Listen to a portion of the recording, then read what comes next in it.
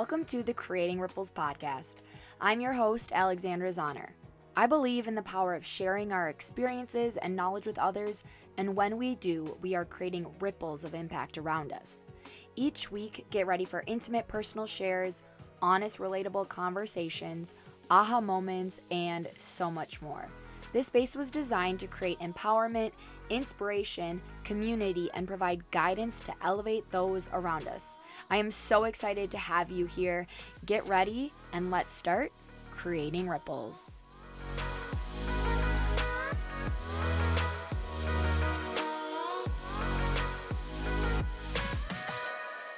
Hello and welcome to the Creating Ripples podcast. I'm your host, Alexandra Zahner, and today's guest is Amy Strauss, and we had the opportunity to connect through Nikki Nuremberg, who, if you've been listening to the podcast for a while, you probably know who that is, through her Movers and Shakers membership, which has just like been such a cool connector of Nikki always connects me to so many incredible people.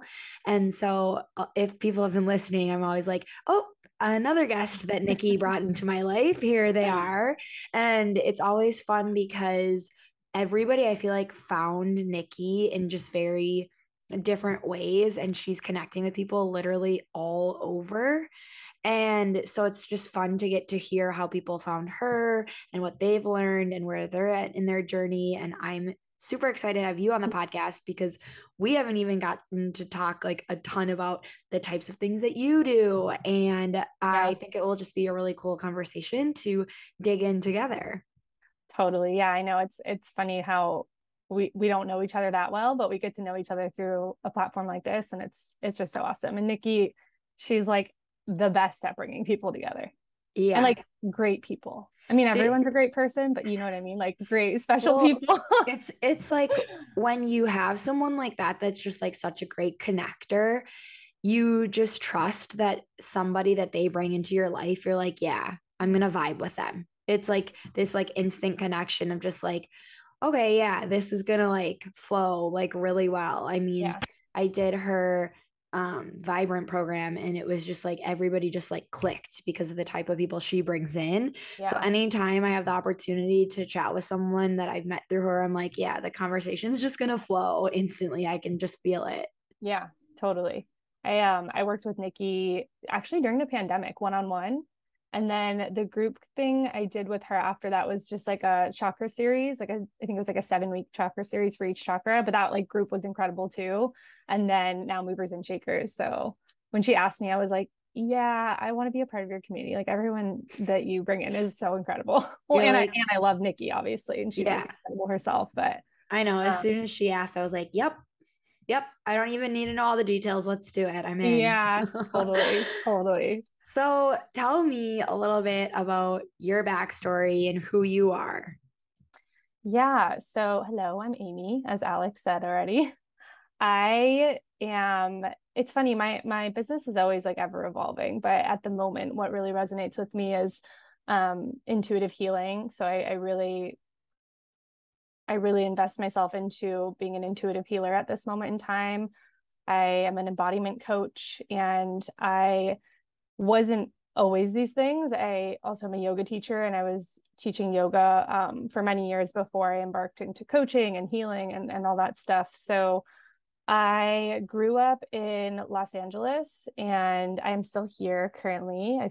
I think I want to move soon, but currently I'm residing in Santa Monica, California. And I used to actually be a fashion designer in my early 20s. So I went to FIDM, which is, if anyone doesn't know, the Fashion Institute of Design and Merchandising here in LA. And I went to school for fashion design. I spent a few years in the industry after I graduated when I was 20. And I also I graduated college so early. So I was kind of like at 20 years old, like when people graduate college when they're like 22 or 24 and they're like, oh my God, what do I do with my life? I had that like crisis really early on. Because I was like, I don't even actually know if I like fashion that much. When I graduated, it was kind of like a borrowed dream for my parents. Like they thought it was really cool. So I was just like, oh, this is cool because I love like looking cute and I like dressing cute and I like style. But it's funny how my soul at that point in time even knew that like that wasn't it for me, but I tried anyways.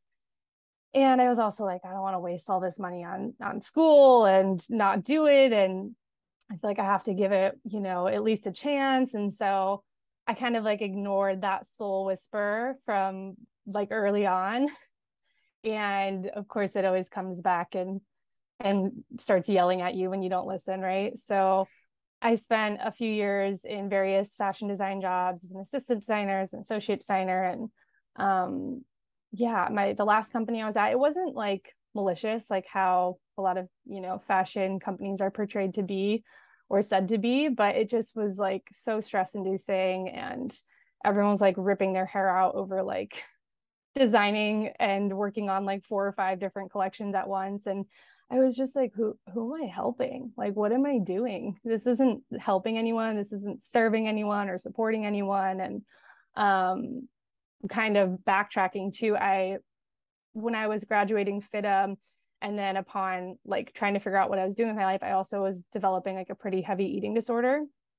So that was really present in my life from about 19 to 21 or so is when I started to really try to get better from that. And then from 21 to like 24, I was like heavy in eating disorder recovery. And that didn't look like, you know, I didn't go to like a inpatient treatment center or anything like that. I feel fortunate to have kind of tackled it relatively quickly in like the grand scheme of things. A lot of people deal with that their whole lives. And I feel really, really, really grateful that I was able to really like overcome that pretty easily. I mean, not easily, but relatively quickly, you know? And sorry, the story's like a little all over the place, but while I was developing my eating disorder and pretty heavy in that, I also was, I found yoga for anxiety, for depression. You know, I was dealing with a lot of like heavy feelings. I was in a really toxic relationship at that age.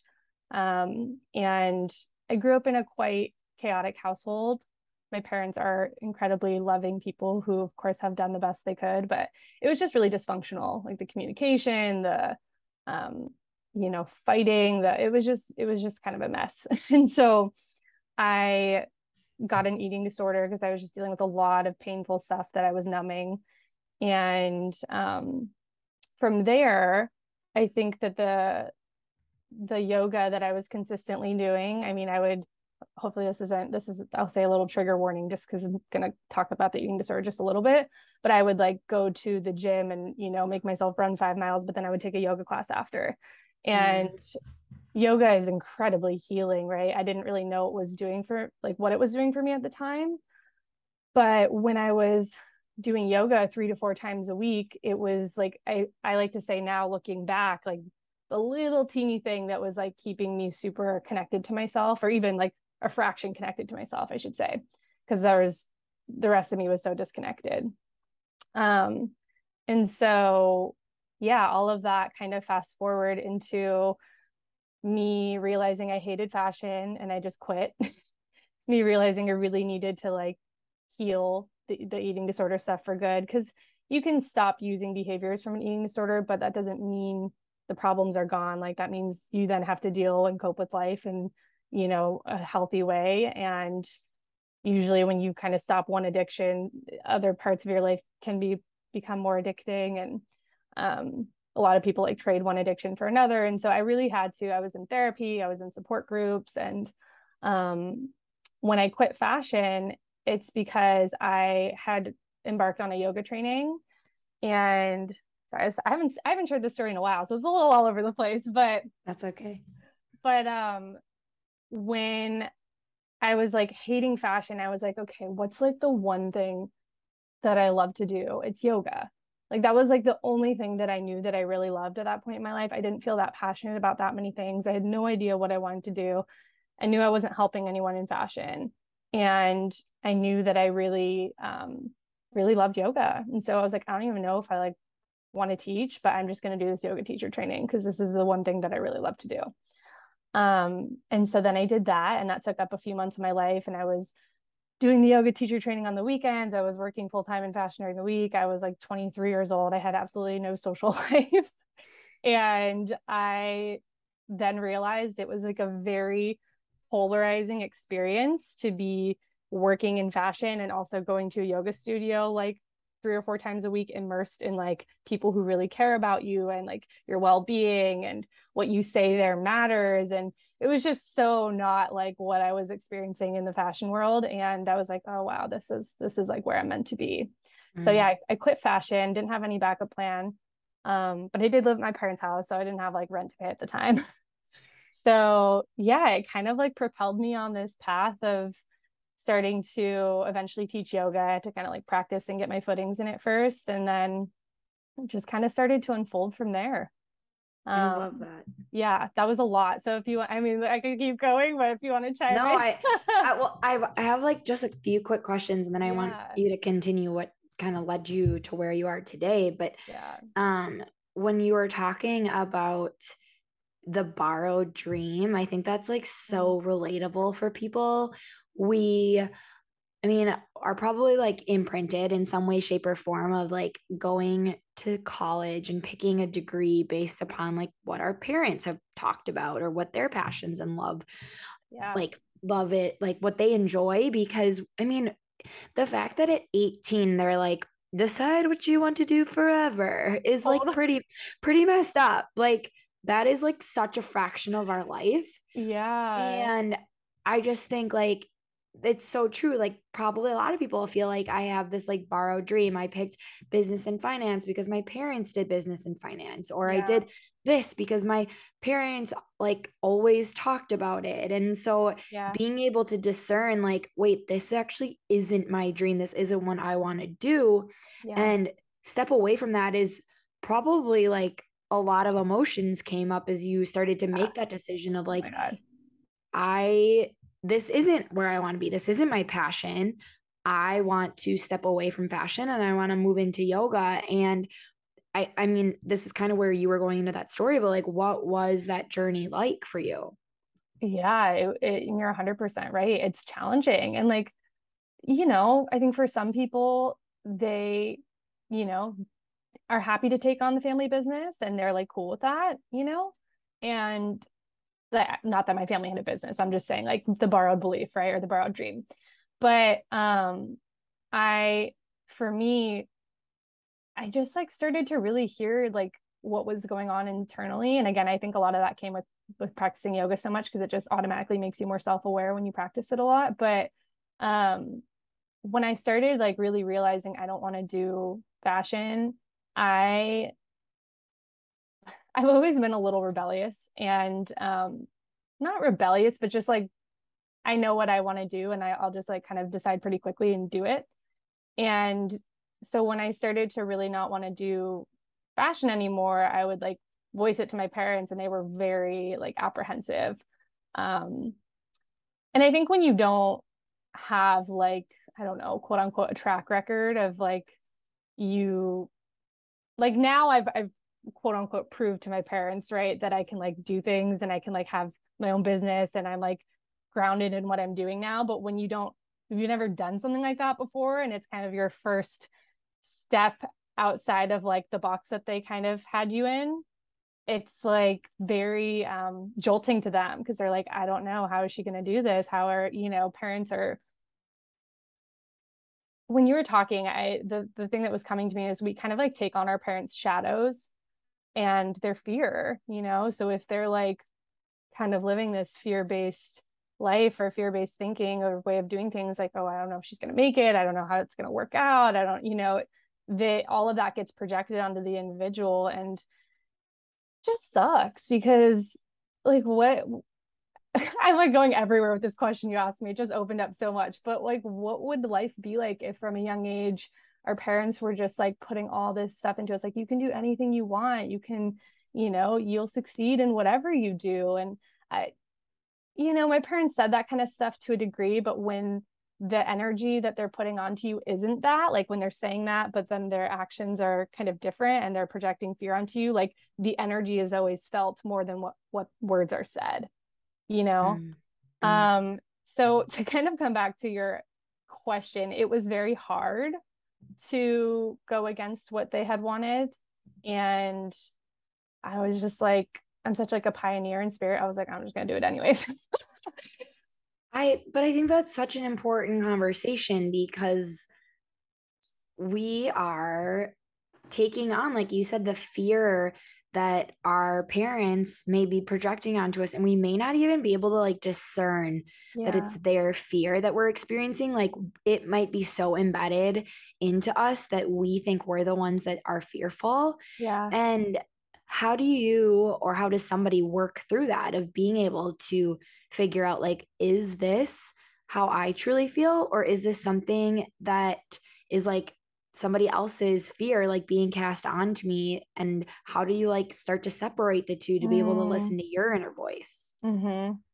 You know, I think that always starts with just finding moments to connect to yourself. And for me at that point in my life, it was yoga. And I didn't know that that's what this was. Like, I didn't know I was doing yoga and was like connecting myself and my inner knowing and voice. Like, I didn't know that that was what it was providing to me. But it's called moving meditation for a reason, because it's connecting to your breath, it's connecting to your body, and it's taking time for yourself to find some stillness, right? Or find some way to express movement and breath through connection to self. So for me, that is what I really believe at that time that was connecting me to that inner knowing. And looking back, I can say that now with more clarity. At the time, I didn't know that's what it was. I just knew I had this inner voice that was like saying something different.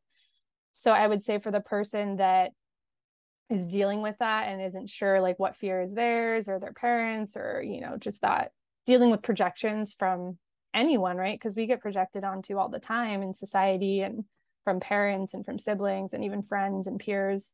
I would say it starts with a practice to connect to yourself, and that can look in so many different ways. That can look in you doing yoga, that can look in you finding a few moments of silence before you start your day and just like kind of putting your hands on your heart and asking yourself how you're feeling. It could come from you taking a walk in nature, dance, like so many different ways. And I don't think that there's a one size fits all for that. I think it's so unique to the individual. That's a really good point of it is, because I think sometimes, like, right, we venture into self-discovery work and we try like one thing that somebody told us they did and they loved it and it worked for them, and then you try it and you're like, yeah, this is not for me. And then you just like stop, and it's Yeah. like what works for someone may not be exactly what you need, and so you Yeah. have to be willing to try on a few different things to see what feels right for you, because your experiences are very different than the other people that you may have had the conversation with. And so you Yeah. have to figure out like what feels right for you in your journey. Yeah. Absolutely. 100%. When you started to make that shift into yoga and now, so I just want to, so are you still teaching, or now you've like fully like stepped into your own, or what does that look like for you? Yeah, I'm still teaching a little bit, not as often as I was before. I started with some group classes at a couple different studios, and then I kind of really grew like a private yoga client practice, and that blew up during the pandemic because studios Mm. all closed. And that's actually when I really stepped into self-employment, was through having a lot of like yoga clients, private yoga clients. And now I just teach a private yoga client like a couple times a week, and then I teach at a studio, and sometimes I'll sub classes. But my heart is more so in the deeper work with people. I have a couple guy clients with my coaching and healing business, but mainly I focus on supporting women deeply, just because that's what I know and the energy that I know I can deeply support from my own experience. And I always find that if guys want to work with me, it's because they need a little bit of that, divine feminine integration. But yeah, so I am still teaching a little bit. And I think it complements the work that I do. Yeah. So when you were talking about that you work with people in their healing journeys and on embodiment and inner child, what does that look like? Yeah, so I do energy healing sessions. I call them intuitive body guidance sessions.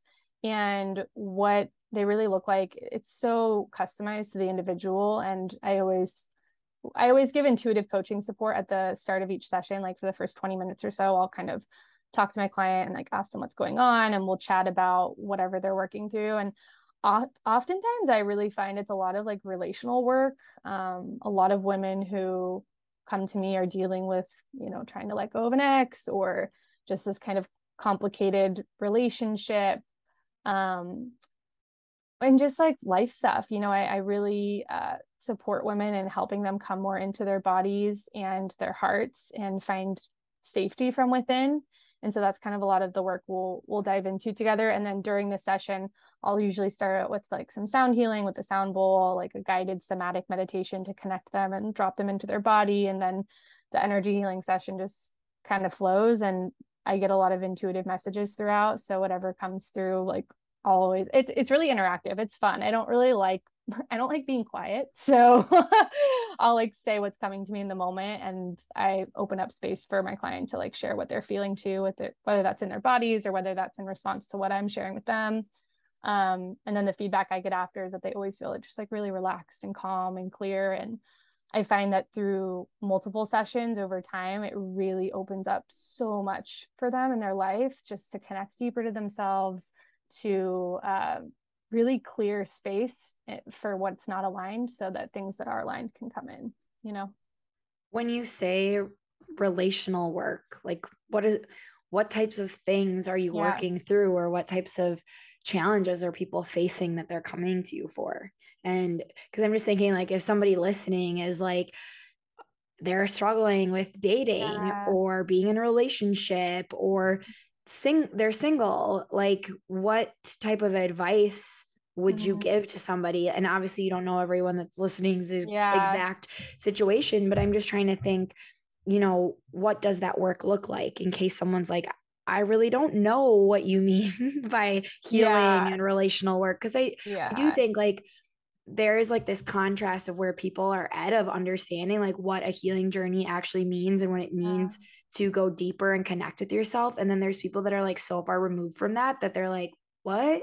And so I just think it's important to like discern what it means, and then like what types of stuff you help them discover and how they do connect deeper to themselves.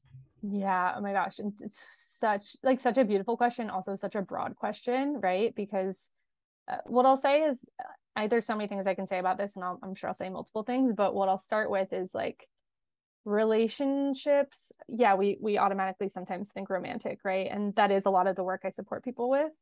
But relational work means how we relate to everything and everyone. It's how we relate to our family. It's how we relate to our friends. It's how we relate to romantic partners. It's how we relate to the world around us. And I think that always starts from within. And a lot of that looks like discerning what your boundaries might look like, what's okay with you and what's not okay with you. And if you're not sure, if something bothers you or rubs you the wrong way that someone else does, or you get angry about something, like that's a pretty good indicator that a boundary was violated, like something that maybe you weren't even aware of, but you're like, it teaches you, right? Like, oh, this isn't actually okay with me. And so when I support people through relational work, a lot of it is that it's them working through things in their life that probably don't feel good, relationships in their life that don't feel good, and them just navigating that journey. And it could look really messy and really, sticky and complicated, as relationships very much are complicated and complex in nature. And so the work that I support people in, and what I'll say to like people wanting to understand this in general, is it always starts with you and how you show up for yourself, how you show up in every single relationship in your life. And are you being the person that you would want to be in a relationship with, whether that's a friendship or a romantic relationship or whatever, Like, what if someone's just like, I am just trying to date and I am totally striking out, and they have like no self-awareness that maybe there is some stuff that they need to work through? Because sometimes I think we just can be so out of tune with ourselves, and then we like start to just assume like there's nobody out there for me, I'm never going to find anybody. And it's like, well, have you ever thought about like looking inward, like or this is like two questions, so two for coming your way, that question, and like also it's scary to fucking work on yourself. So like maybe you've been in a relationship and you get out of it and you don't want to do the work, Yeah. and you just start dating, and it might not even be like, I think this is so common where we don't even realize like that's just us deflecting, having to look inward, that we just start to date and we're like, oh, I'm just like always in a relationship, that's who I am. And it's like, well, like what are you avoiding, and how do you get people, and it's hard, right? Like you can't force people to do stuff, but it's like, how do you get people to like realize like there might be some work to be done? Yeah. I it's the serial dater, right? The stereotype where you just like jump like relationship hop. And if that is you and I'm speaking to this, there is absolutely zero judgment or shame, right? Because everyone's on their own unique journey and path. I don't get too many clients that are in that kind of category, so to speak. But I would say if that's you or, you know, someone, you know, like the problem with that is that then we never get the relationship that we want because we're just hopping from relationship to relationship and repeating the same pattern or cycle. And if you've done that without looking inward, you probably notice that you are dealing with the same kind of relationship most of the time. And that's not going to change until we do look within. So, you know, I like to tell people and clients that if there's like a specific partner you want, and this is so like typical cliche manifestation, but like make a list, not even for manifestation purposes, like sure, let's manifest if we want to go there, but to get just like really clear about like what you want your relationship to feel like yeah, you can make characteristics of the person, but what do you want your relationship to feel like, and how do you want to feel in that relationship? I think that's so much more important than like he should be, or she or they should be tall and dark and, you know, blue eyed. Like that's beautiful, but like how do you want to feel? Do you want to feel safe? Do you want to feel like you guys can have so much fun together and laugh? Like, you know, I think that's so much more important for a healthy relationship and a foundation for that.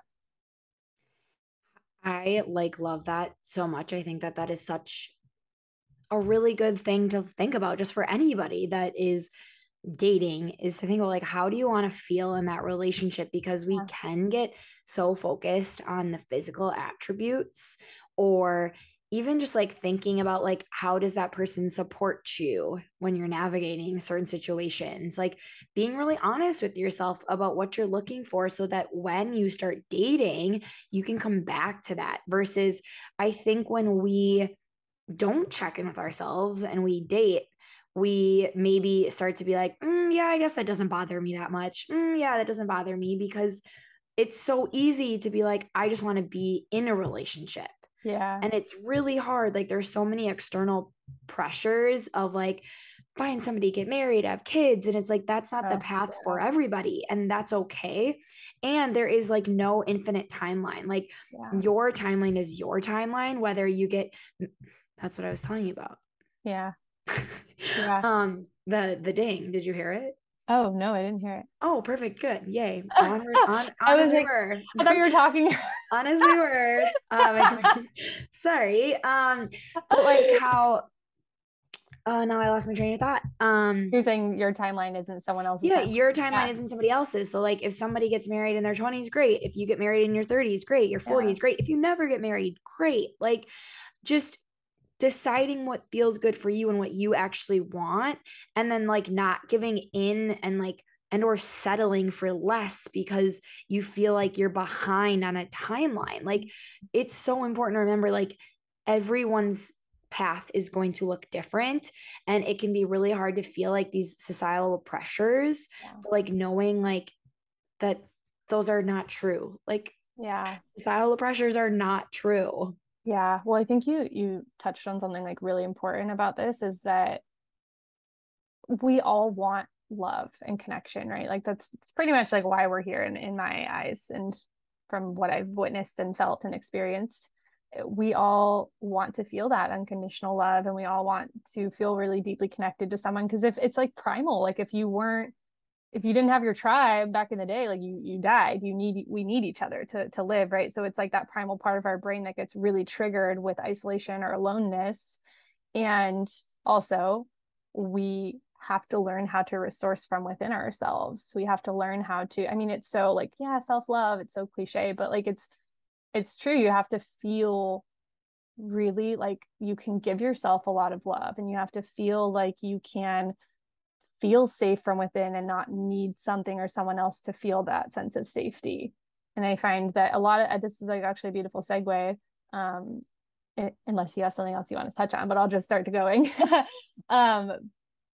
As if we haven't grown up in an environment that feels safe, if there was a lot of chaos, if there was a lot of, fighting or just communication that really isn't rooted from a place of love in our household even, or, God forbid we experience neglect or any kind of abuse, then our house and our home life and our upbringing like doesn't feel safe at all. And then we have this innate feeling of not being safe in our own bodies and not being safe in the world around us from a very young age. And so I find that, and this is really a lot of the work that I do with people, and so much of my own journey is finding that safety from within so that we don't feel like we have to grab for the relationship or anything else to just help us feel that sense of safety.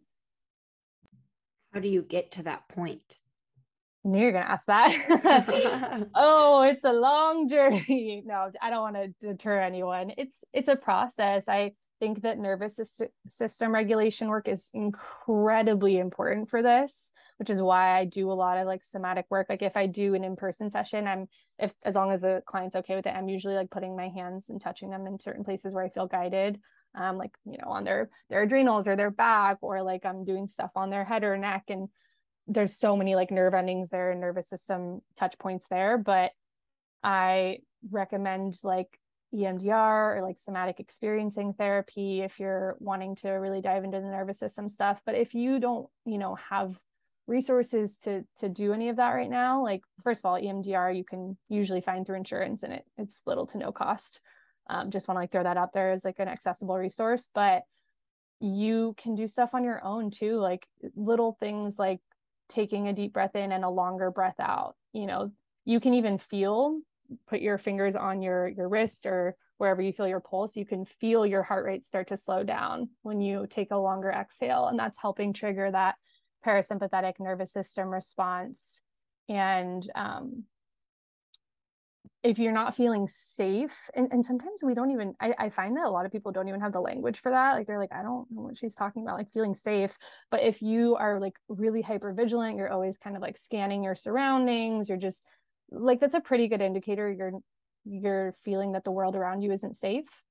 And what you can do is bring awareness to like your extremities, like your hands, and just like graze your fingertips, really press your feet into the earth as you breathe really deep into the body.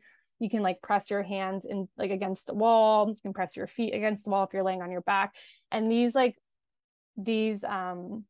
tools help bring awareness to like your body in space. They call it proprioception, where you're just like aware of yourself in the present moment. So there's just like a few things. I mean, those are just a few to name, there's so many, but.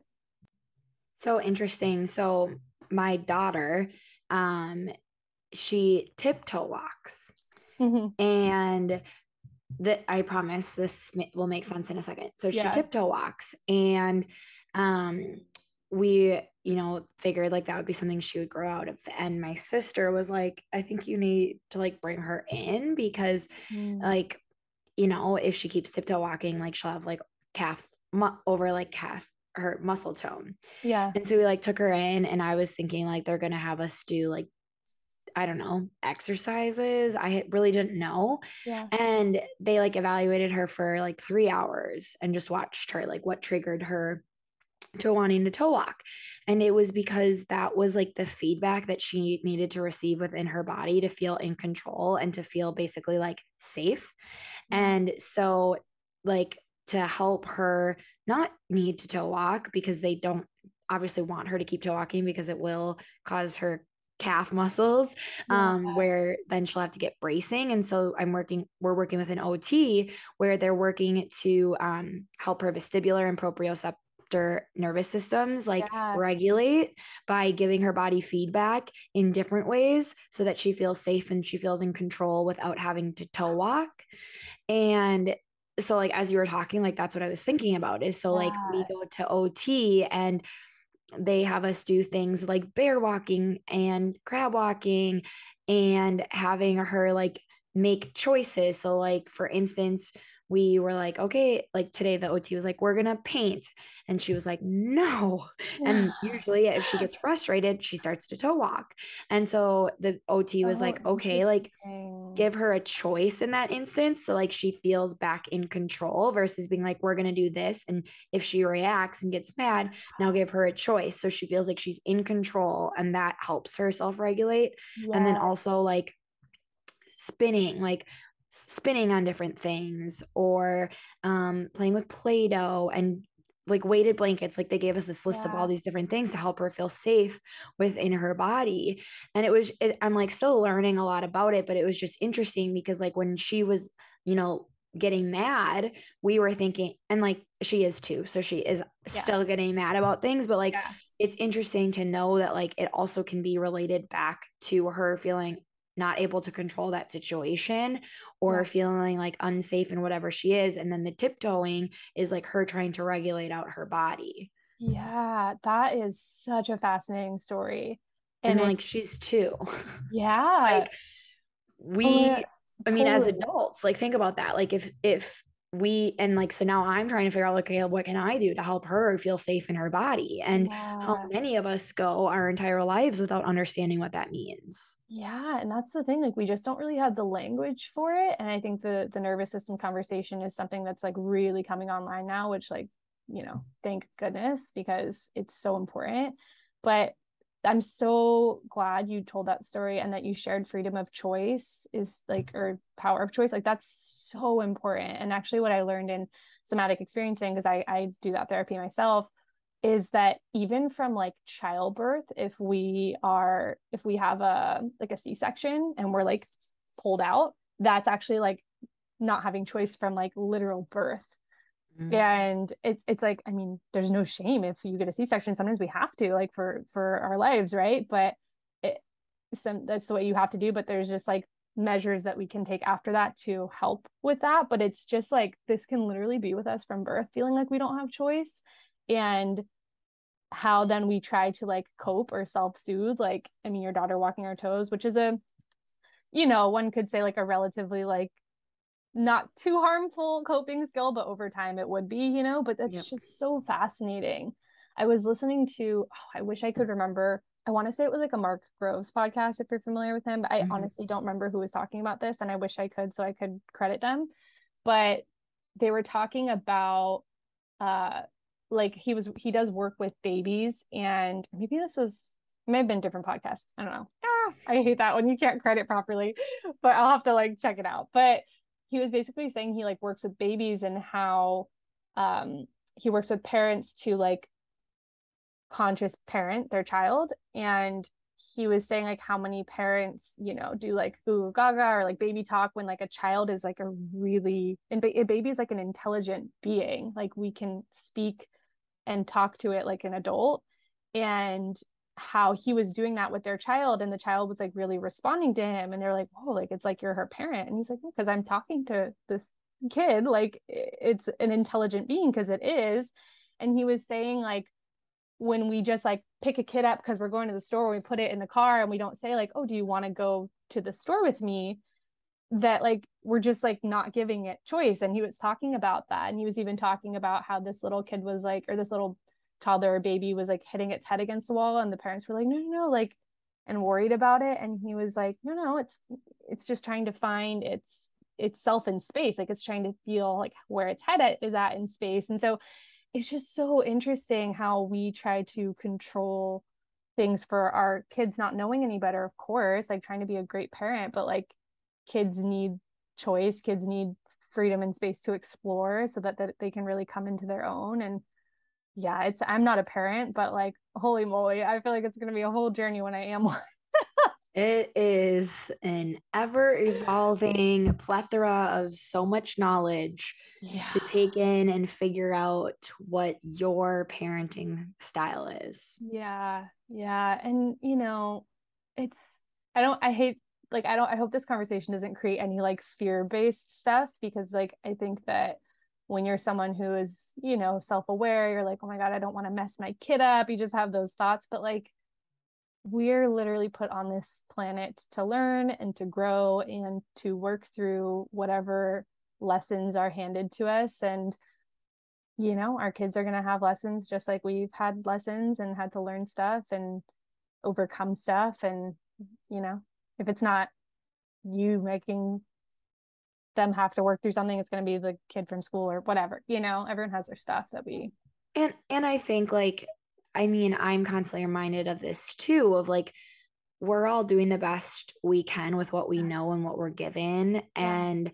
as long as, and like, no, not as long, but like, if you are listening to podcasts and you're doing work, like, you clearly are investing in yourself, and like, you want to figure out how to be self-aware and how to help your kids be self-aware. And like, obviously there are parents that do neglect their children, or people unfortunately do experience abuse, but I do believe if you are a parent that is trying to learn how to love your child and like make them feel cared for, like, you are doing the best that you can, and it's not going to be perfect. I mean, there are days where my husband and I are literally like just trying to get by, and like there are at times where I'm like, okay, I'm getting frustrated, I need to step away. And like, you know, or there's been time where like I have raised my voice, and then instantly I'm like, I am so sorry, mom is getting frustrated, I need to step away. Like, and I think I actually was just talking about this with like friends, is like, growing up in a house where like what I was putting into my body was I was very aware of that, of um the foods that I was eating, because of just my mom always is I love her, mom, you're the best, but with food was a focus in our house. And so like, that's something that I was very aware of like, okay, I don't ever want Clara to feel like she can't have something because it's deemed unhealthy. And I think it's just like reminding ourselves, like, though, like, we're just trying to love our kids and do the best that we can. And if you are someone that's like willing to learn and grow and figure out how to parent and love your child, like, I think that you're doing amazing. And just know that like some days are hard and some days are beautiful and wonderful, but like, investing in you and investing in like learning, I think is just such an important part of parenthood. Yeah. Yeah. The part where you said, like, when you come back and say, I'm sorry, that means so much to a kid. And I think this is even like relationships as a whole with anyone, right? Like, if we, like, we're human, we're gonna not be our best self all the time. And this is something that I've struggled with, like wanting to show up as my best self all the time. And, you know, we get prideful when we don't. And it's like hard for us to say sorry when you're in like the heat of a confrontation with someone. But you know, whether you need to say sorry to a kid or like a loved one, I think that really can rectify a relationship, or the, you know, confrontation between you and someone else. It strengthens it, you know, when you can put the pride and the ego down and just say, like, you know, I really wasn't being my best self and I'm sorry. And that goes such a long way, as long as the person on the other side is willing to receive that and puts their ego down too, you know. Well, that's the thing, I think, is we can recognize like, oh, I need to like apologize and let my guard down, and you know, let's talk through this situation that just happened. But if both people aren't willing, it can be really hard to be the first one to make that step. But I think like, you will never regret being the one to initiate a conversation after something that maybe did get heated or started to like maybe blow up a little bit in your face. Like, being able to be that one to go back and like set your ego aside and want to have a conversation versus an argument is a really powerful thing that you can do. Yeah. Yeah, absolutely. When you were talking about we're not always going to be our best selves all the time, and like how that can be so hard, right? And like to put our pride aside, like, how did you start to navigate that yourself when you started to realize like, okay, I guess I can't be my best self all the time? Mm, a challenging question, to be honest, because it's like I find it so challenging to distill like such a big concept into one, like, oh, this is how I did it, you know. it's that conscious awareness in each and every moment. And I think that the practices that I do to connect to myself on a daily basis and weekly basis really support me in being able to um like say sorry if I'm not showing up as my best self. But I'm human. Like I get hard on myself at certain times, just like everyone else. I think I've come such a long way from where I used to be in that regard. But, if I'm like I'll just say this, with my ex-boyfriend, we definitely had our moments where there was a lot of heat and just miscommunication between both of us. And there are definitely times where I would like get really upset. And I don't like when communication isn't rooted in a place of love. And I think it's okay to get angry and upset and express yourself and show emotion, because that's actually something I've struggled with in the past too, is not allowing myself to get upset because I don't want to like ruffle feathers, or I don't want to, it's not worth my energy. But the reality is you're allowed to express and you're allowed to feel. And so that's something that I've come a long way from too in my journey and learned a lot from. But to answer your question, I think in those moments when I don't show up as my best self, it takes me a moment to process. Like I'll usually have to step away from the situation, and then I'm kind of like, oh, like that was not, I'll take a moment to just come back to myself. And then I'll usually apologize pretty soon after. I don't like holding on to resentment or grudges or anything like that, because at the end of the day, that only affects you. It's a lot of weight to carry. When you talk about conscious awareness, what do you mean? I mean, having conscious awareness in each and every moment is that sacred connection to self.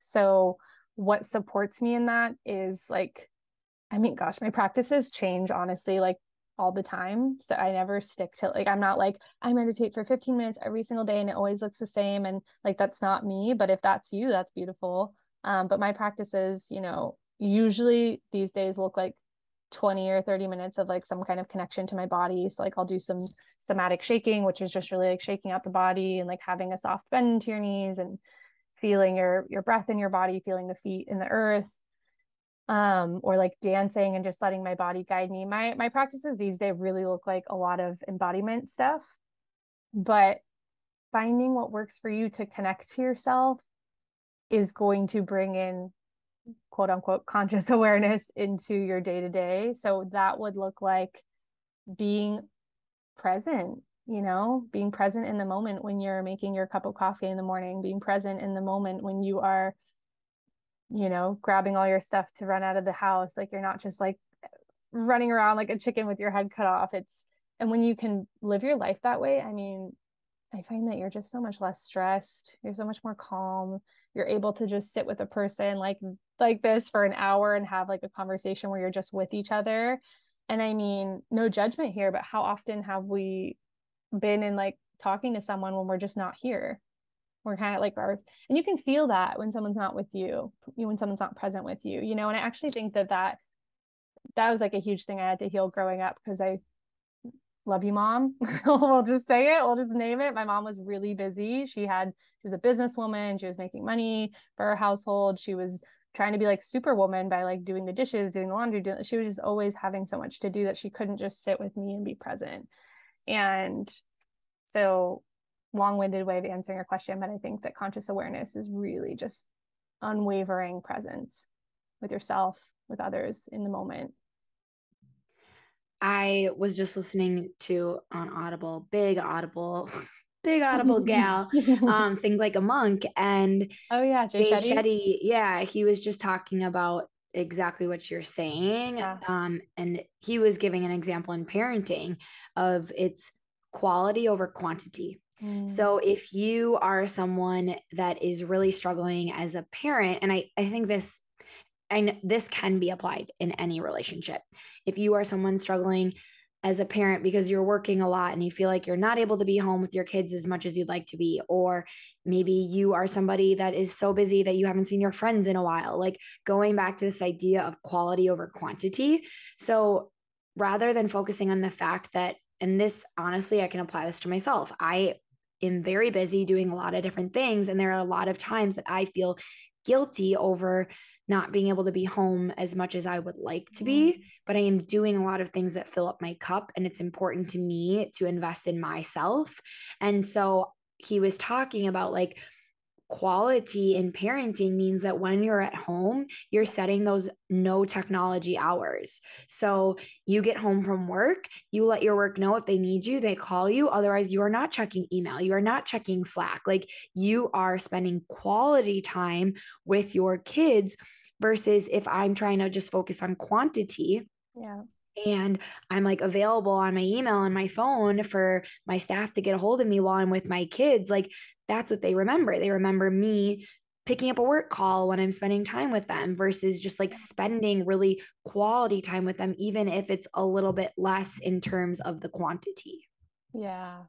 Yeah, absolutely. I think that's such an important thing to know, because I think an hour or two of just you being fully present with them is, I like, that's enough, if you have things to do during the day, because you're your own person and like a human too, But I think even in like friendships, if you think Yeah. about it, if you're like wanting to be with people and you can't see your friends that often, like leave the phone in the car, leave the phone at home, leave it in your purse, like really invest in the people that you are spending that time with and like make it a really quality connection, a quality time. Like what's Yeah.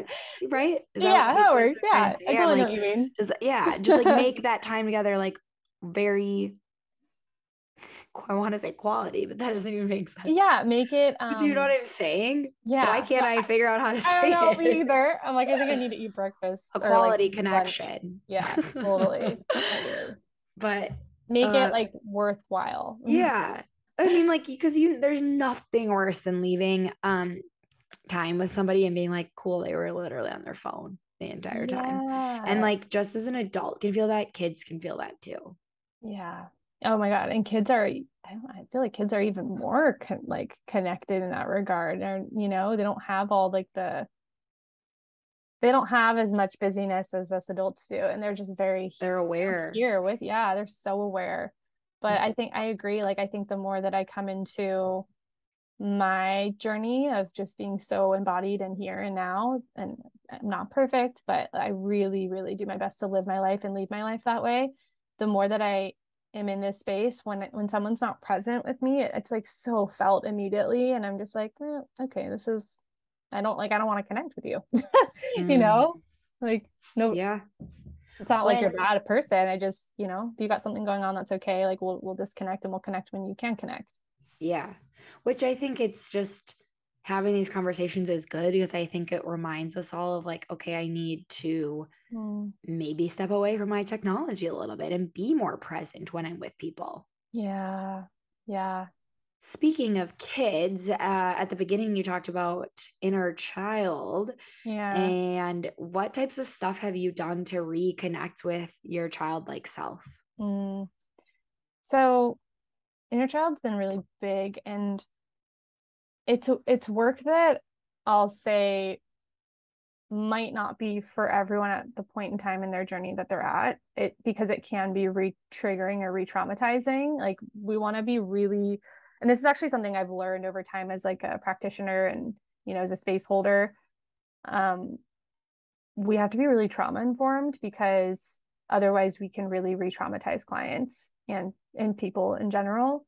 And so like I can say, write a letter to your inner child, and I can explain what that means. But if I say that and like someone's getting really engulfed in that experience as they're writing the letter, that means like their adult self. So basically, we are always operating from either our younger self, our inner child, or like our younger wounded self, or our adult self, our highest expression. Like there's so many different things you can call it, right? But what I often find, and this kind of ties back into the relationship work that we were talking about, like when we show up in relationship, if we find ourselves triggered by something, or really upset by something someone does, and it creates a reaction within us, that is our younger self. Like point blank, period. I hate to make things so black and white, but it's like you're always either operating from your highest adult self or like present day self or that younger part of you, because our emotional mind has no concept of time. So something that happens when we're 7 years old that really hurts our feelings, if we show up in present day confrontation and a situation happens that provokes that same exact feeling that came on when we were 7 years old from this one situation when we were seven, if we haven't done the somatic work, meaning like the work in the body to really like acknowledge that and heal that, then we're literally like automatically turn into a 7-year-old. Even though I'm like 28-year-old Amy, I'm like a 7-year-old right now because the situation that just happened with this person brought me back to that time in my emotional mind. So all that to say, inner child healing really works with what we've been through when we're younger. And some of those are memories that we can absolutely like recall, which are called explicit memories, things that we can recall with our thinking brain. And a lot of the times there we have what's known as implicit memories, and that lives in our body, that lives in our nervous system, our fascia. They say issues in your tissues for a reason. Like all that stuff gets stored as memory internally, but our subconscious, or rather, sorry, our conscious mind will not remember that because it's protecting us from not having to remember like a painful feeling or memory. And so inner child healing can look so many ways, but I find a beautiful place to start is just by like kind of sitting with yourself and meditation and closing your eyes. And sometimes people need like a picture of themselves when they're younger to connect, but just connecting to that younger part of you. You can do this whether you're visual or not. Truth be told, I'm not an incredibly visual person. Well, I am visual when I'm like looking at stuff, but I'm not visual in the way that I like meditate and receive information. I like close my eyes and I don't see a whole lot. I feel a whole lot.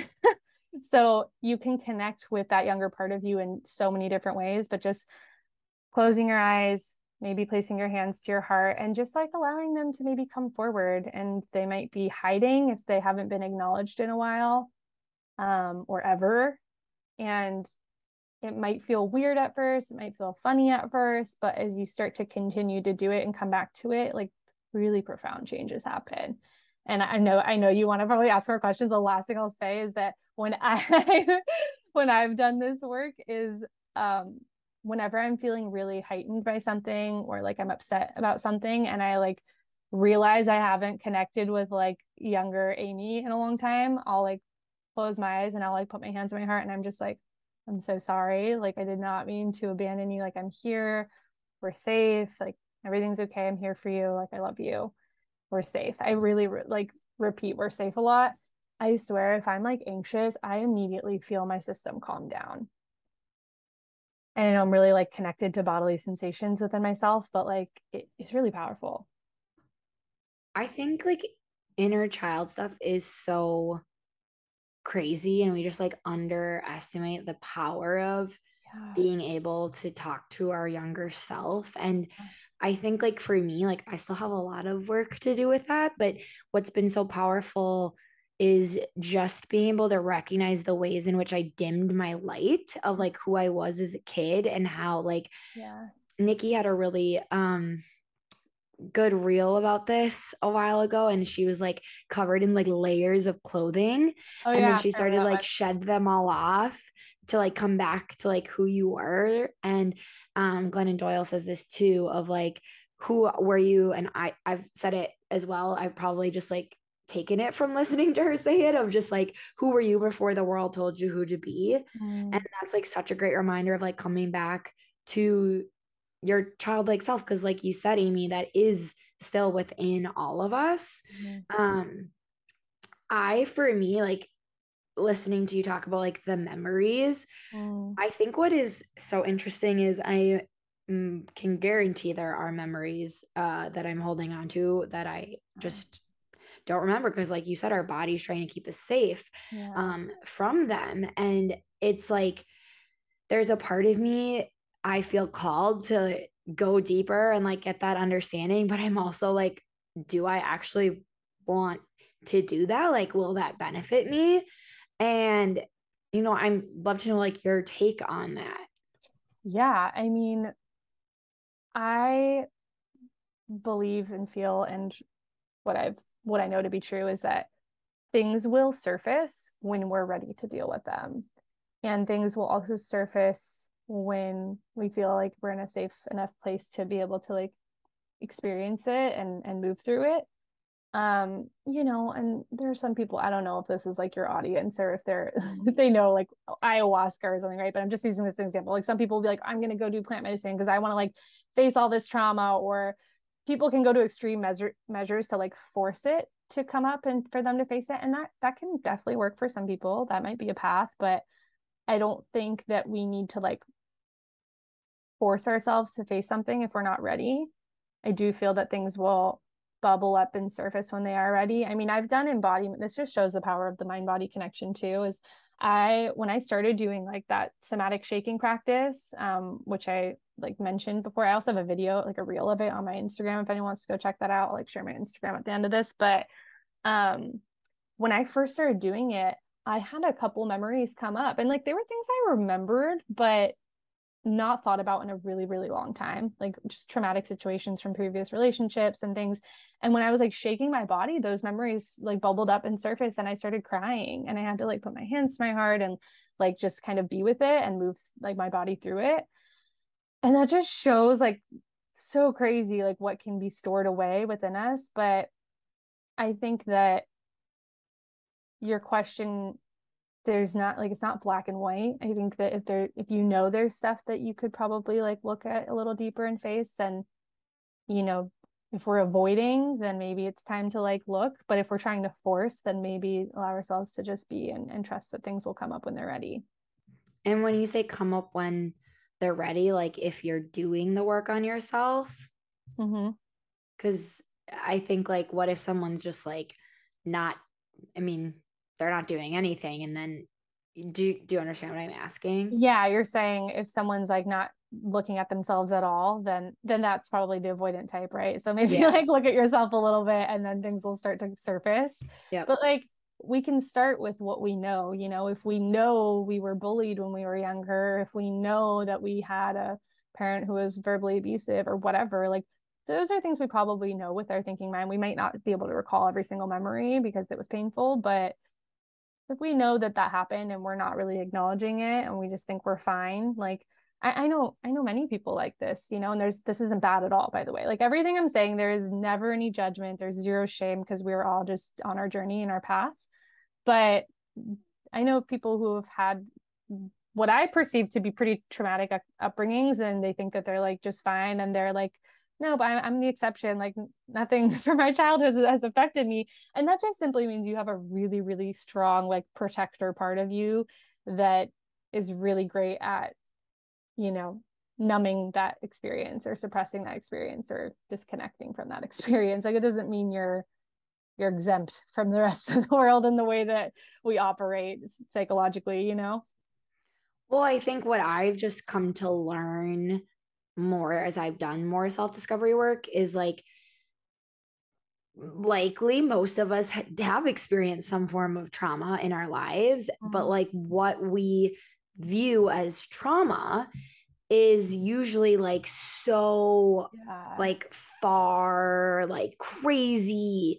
Trauma is this, and it's like actually no, trauma can be something as I'm just going to use like my experience, like, but like my mom being like, you are going to have a salad for dinner and your friends are going to have a hamburger. Yeah. And like, that's actually, that's trauma. But like, I didn't see it 100%. as that Yeah. until like recently, honestly, in the last few years of like, Yeah. oh shit, like that is definitely something I'm holding on to. And I think like a lot of like, we just don't know what we don't know.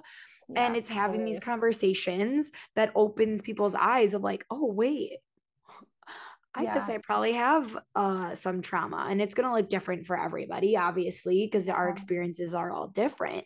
But like, I do feel like we're coming to know, especially in our generation, of like, no, this is what trauma is. Yeah. It doesn't have to be this huge, massive thing for it to have impacted us in some way, shape, or form.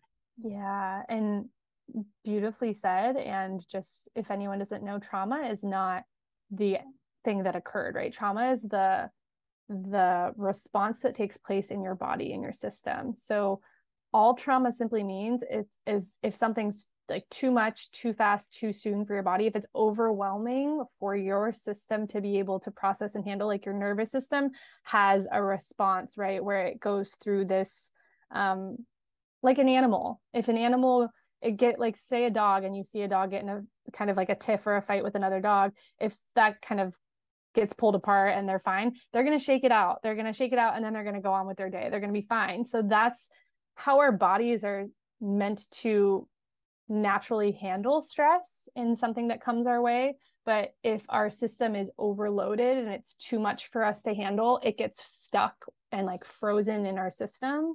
I'm not using all the, fancy, smart nervous system words, as I'm still learning a lot about this work myself, but that happens. And then we can't process it in the way that it's meant to move out of our bodies. So then that becomes trauma, that becomes trauma in our systems, in our bodies. And then it really like starts to shape our reality in our life till we move through it and address it.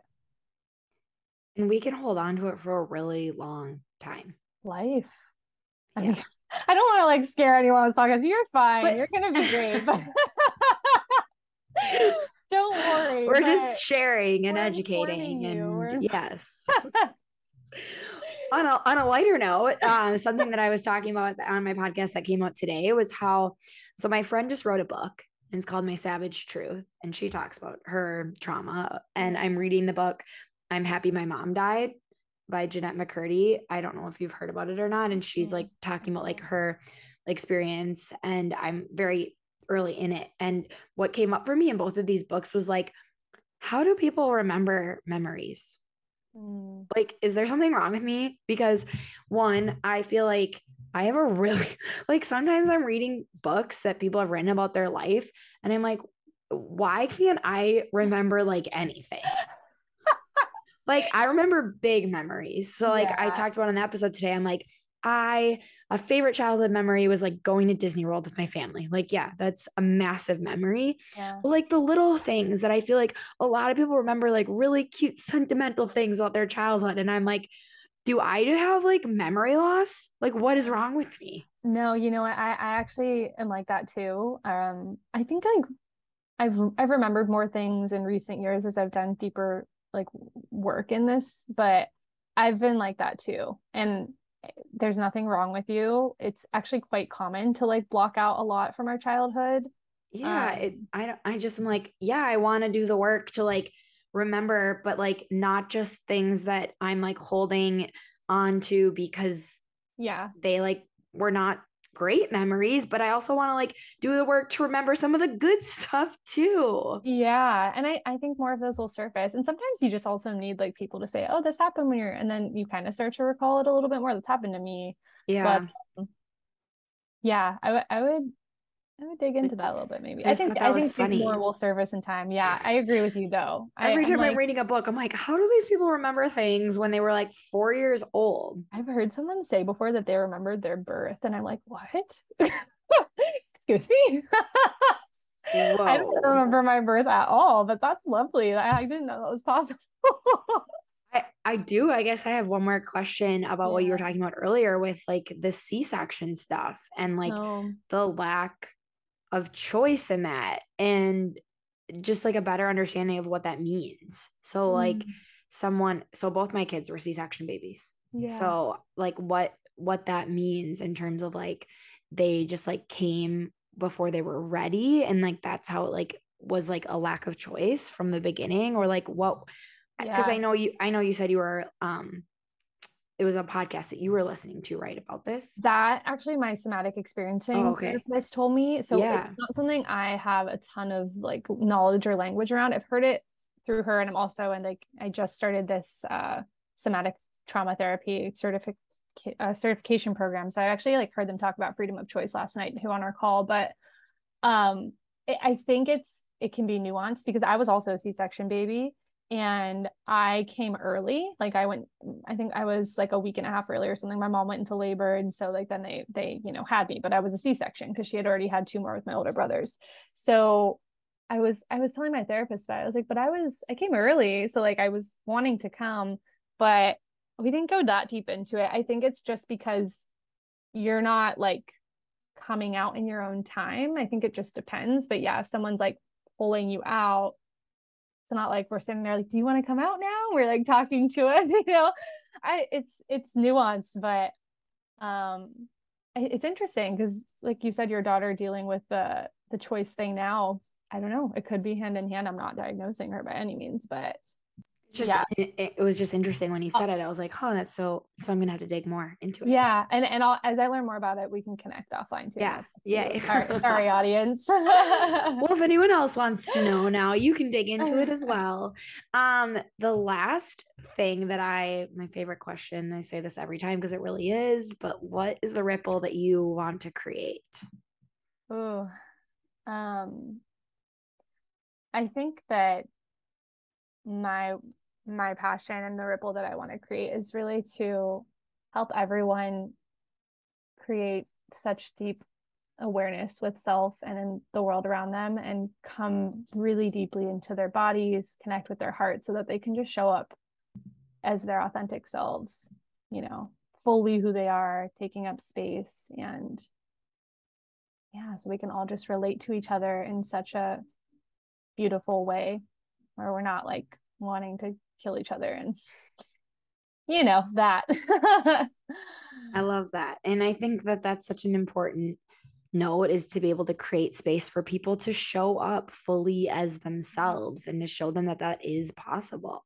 Yeah. And okay. I think we're all so afraid of being ourselves. And we didn't even talk about this a lot, but like, I don't want to open up a whole other can of worms, but like vulnerability, that has been such a huge part of my journey. And just that's something I help clients with a lot too, is just allowing them to be seen and be witnessed and be heard and to know that's okay. And I love to create that ripple where people can show up and be seen and know that that's okay to be seen, When you say like it's okay to be seen, what do you mean by that? Like being who you are authentically, or being who you are inside. Like your inside and your outside are the same, right? Like you're not wearing a mask when we show up in a relationship or in a friendship, and you can be who you truly authentically are, and you can express what you feel. I think so much in relationship we like don't say how we're really feeling. We're afraid to like say how we're feeling. We think that there's always still that stigma like emotions make you weak, or that's kind of like the toxic masculine energy. But your emotions are beautiful. They're always informing you and telling you something really important. And we can share that with others, because when we allow ourselves to be seen, when we share what we're feeling and who we really are, that creates true, genuine connection, that we're all craving. Because otherwise, we talked about this earlier, but otherwise, like we don't actually have connected relationships. It's like, it's fake, because we're not really showing up as who we are and how we are. And I mean, I feel like just something that I've found over the last few years, especially, is just like, yeah, I want to have conversations with people where they like want to go deep and be real and talk about the hard, shitty stuff and know that it's okay and they can say something and it's no judgment. It's just them being honest about their story and their experiences, and finding people like that that can hold that space for you to just listen and receive you is so, so powerful. Yeah, absolutely. And when you share what you have going on, like you just said, and you are received, like it's so healing.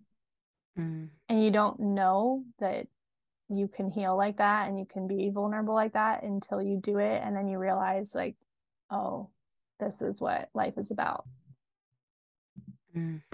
Amy, this has been so awesome. We talked about like all of the So things. many There's things. so many things. So many things. Who knew we were going to talk about Clara's occupational therapy appointment? Not me, not coming in the conversation. Where can my listeners find you to just connect and learn more and see all the things that you are up to? Yeah, mostly I would say I'm on Instagram at Healing by Amy, and that's AIMEE. I spell it a little different. That's where I connect with people the most. I try to do the TikTok thing. It's, it's not that present. And then my website is healingbyamy.com, but that's a little under construction. So yeah, Instagram would be the main spot. Hey, okay. Thank you so much for coming on today. Thank you Everybody, so make sure much. you go check her out and see all the things that she is up to. And make sure you share this podcast out with someone else that you think needs to hear it today. Leave a rating and review so we can continue to impact more people in this community. And until next time, let's go out and start creating ripples.